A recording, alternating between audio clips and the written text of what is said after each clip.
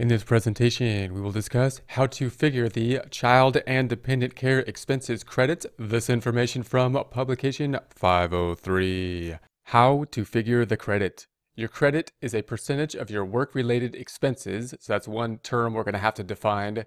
Your expenses are subject to earned income limit, so we're going to have an earned income limit we'll have to look into, and a dollar limit. A dollar limit we'll have to look into. The percentage is based on your adjusted gross income, your AGI, adjusted gross income. We know that the adjusted gross income is going to be the line 7. So if we go to our tax return, line 7 will be the adjusted gross income. We have the income up top, and then we have the adjustments above the line. Adjustments are on schedule 1 now. So these would be the above the line adjustments. And then if we go back to the 1040, we would have line 7 being the adjusted gross income. This being a common figure to basically have the income limitation type calculations or types of credits and other deductions that are based on some kind of income level. Figuring your work-related expenses. To figure the credit for 2018, work-related expenses count only those you paid by December 31st, 2018. So we're on more of a cash basis type of system, must have paid, in other words, must have actually paid them by the end of the year, December 31st, 2018. Expenses prepaid in the earlier year. If you pay for services before they are provided, you can count the prepaid expenses only in the year the care is received. Claim the expenses for the later year as if they were actually paid in that later year. So what does that mean, and why are they getting confusing like this? Let's try to tell a story of what the tax code probably developed in this format as of. We're saying that, hey, everything has to be actually paid on a cash basis because the tax code likes that, because they can actually see the tax payment. That's an easy thing to trace basically in an audit. We can imagine what would happen then under those circumstances. We might say, why don't I pay all of 2019 maybe in December 31st of 2018? In other words, let's prepay everything in this year at the end of the year for next year's services, and then I'd get to write them off in 2018 because they were paid. Well, then the IRS is going to say, well, if there's a prepayment, we're not going to allow you to do that in this case. So now they say it's a cash basis. Typically we pay for the service, or oftentimes we pay for the service when it happens or after it happens.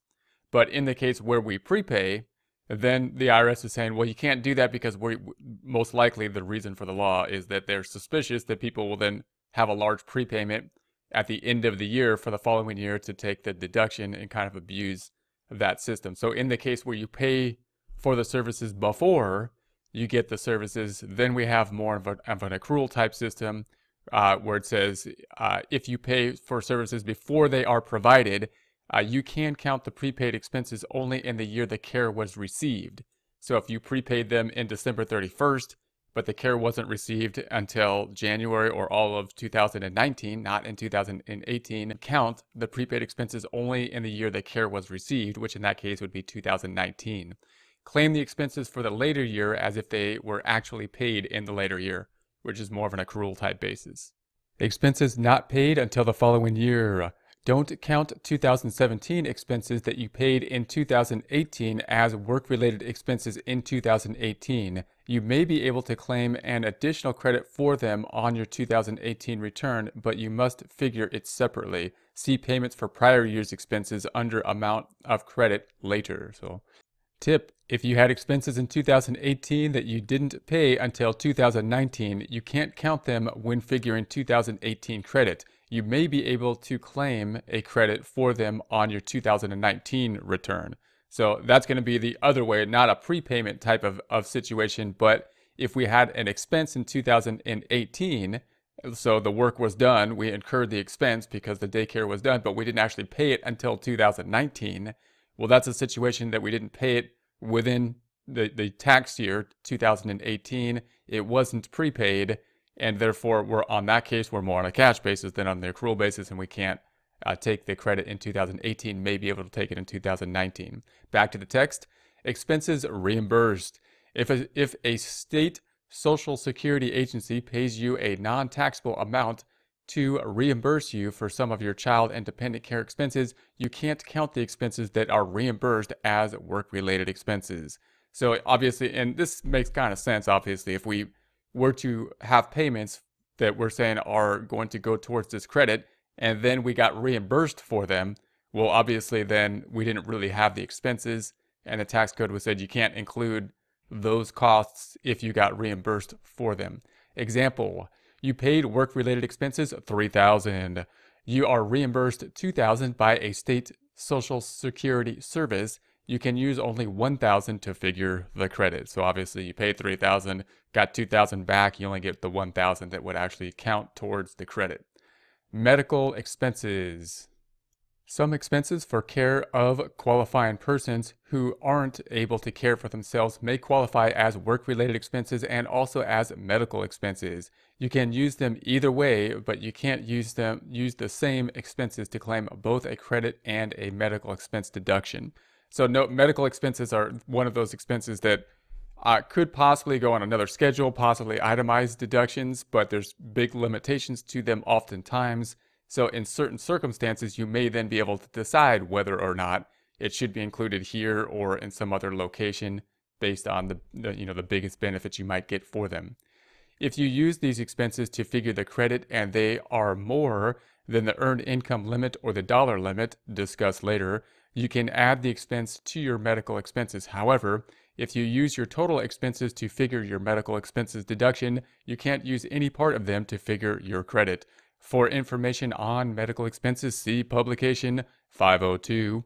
You can find that on the irs.gov. Take a look at publication 502, pub 502, medical and dental expenses. Caution. Amounts excluded from your income under your employer's dependent care benefits plan can't be used to claim the medical expense deduction. In other words, if it was taken out of your income and so it's not part of taxable income, then it's not going to be something that you should be able to include either, because the income related, that wasn't taxable. So it was taken out of your income and not included as income, as taxable income. Dependent care benefits. If you receive dependent care benefits, your dollar limit for purposes of the credit may be reduced. See reduced dollar limit later. But even if you can't take the credit, you may be able to take an exclusion or deduction for the dependent care benefits.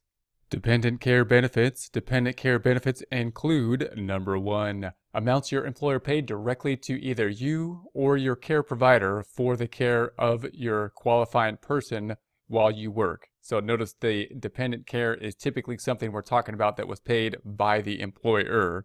Number 2, the fair market value of care in a daycare facility provided or sponsored by your employer. So note, you might have a situation where you are working somewhere and they provide a daycare service to help out their employees.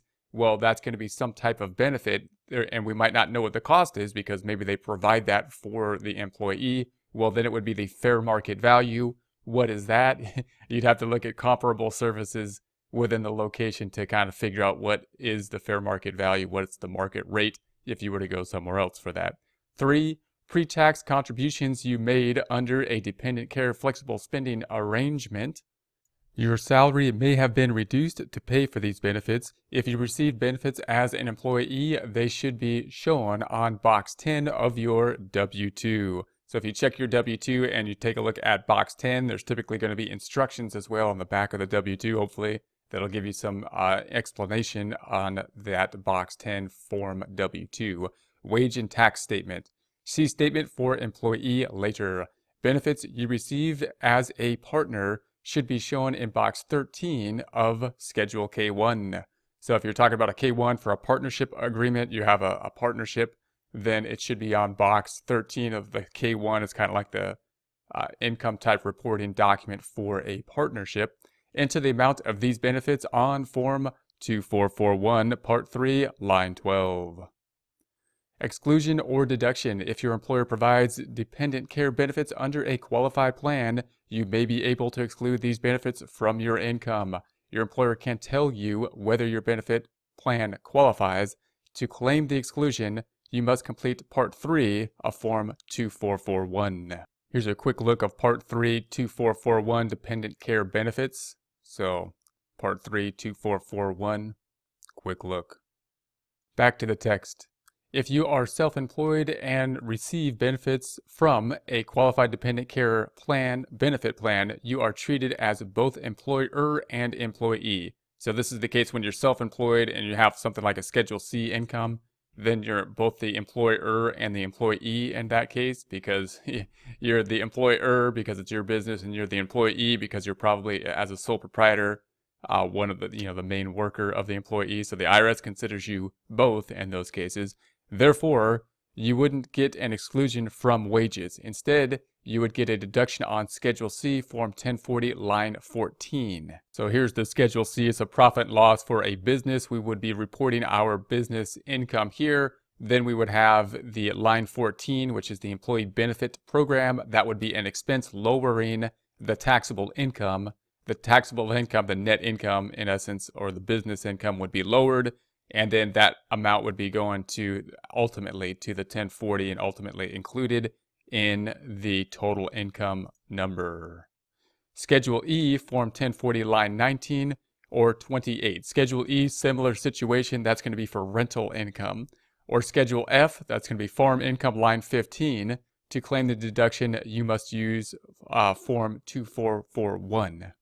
The amount you can exclude or deduct is limited to the smallest of 1. The total amount of dependent care benefits you received during the year, or 2. The total amount of qualified expenses you incurred during the year. 3. Your earned income. 4. Your spouse's earned income, or $5,000, $2,500 if married, filing separately. Let's break that down again. The amount you can exclude or deduct is limited to the smallest of the total amount of dependent care benefits you received during the year, either the amount you got or the total amount of qualified expenses you incurred during the year. So if you received more than the expenses than you incurred, then you're limited to the smallest of, or your earned income. So you can't have more than your earned income. Your spouse's earned income. So notice what we're not taking here is the two earned incomes combined. We're taking one spouse and the other spouse's earned income. It got to be the below that, one or the other, the smaller of the two. And then 5,000 or 2,500 if married, filing separately. And then there's the dollar limit. The definition of earned income for the exclusion or deduction is the same as the definition used when figuring the credit, except that earned income for the exclusion or deduction doesn't include any dependent care benefits you received. Tip: you can choose to include your non-taxable combat pay in earned income when figuring your exclusion or deduction, even if you choose not to include it in earned income for the earned income credit or credit for child and dependent care expenses. So once again, we got that combat pay, very flexible thing to have. Statement for employee. Your employer must give you a Form W-2 or similar statement showing in box 10 the total amount of dependent care benefits provided to you during the year under a qualified plan. The employer will also include any dependent care benefits over $5,000 in your wages shown on Form W-2, box 1. Effect of exclusion on credit. If you exclude dependent care benefits from your income, the amount of the excluded benefits, 1, isn't included in your work-related expenses and reduces the dollar limit discussed later.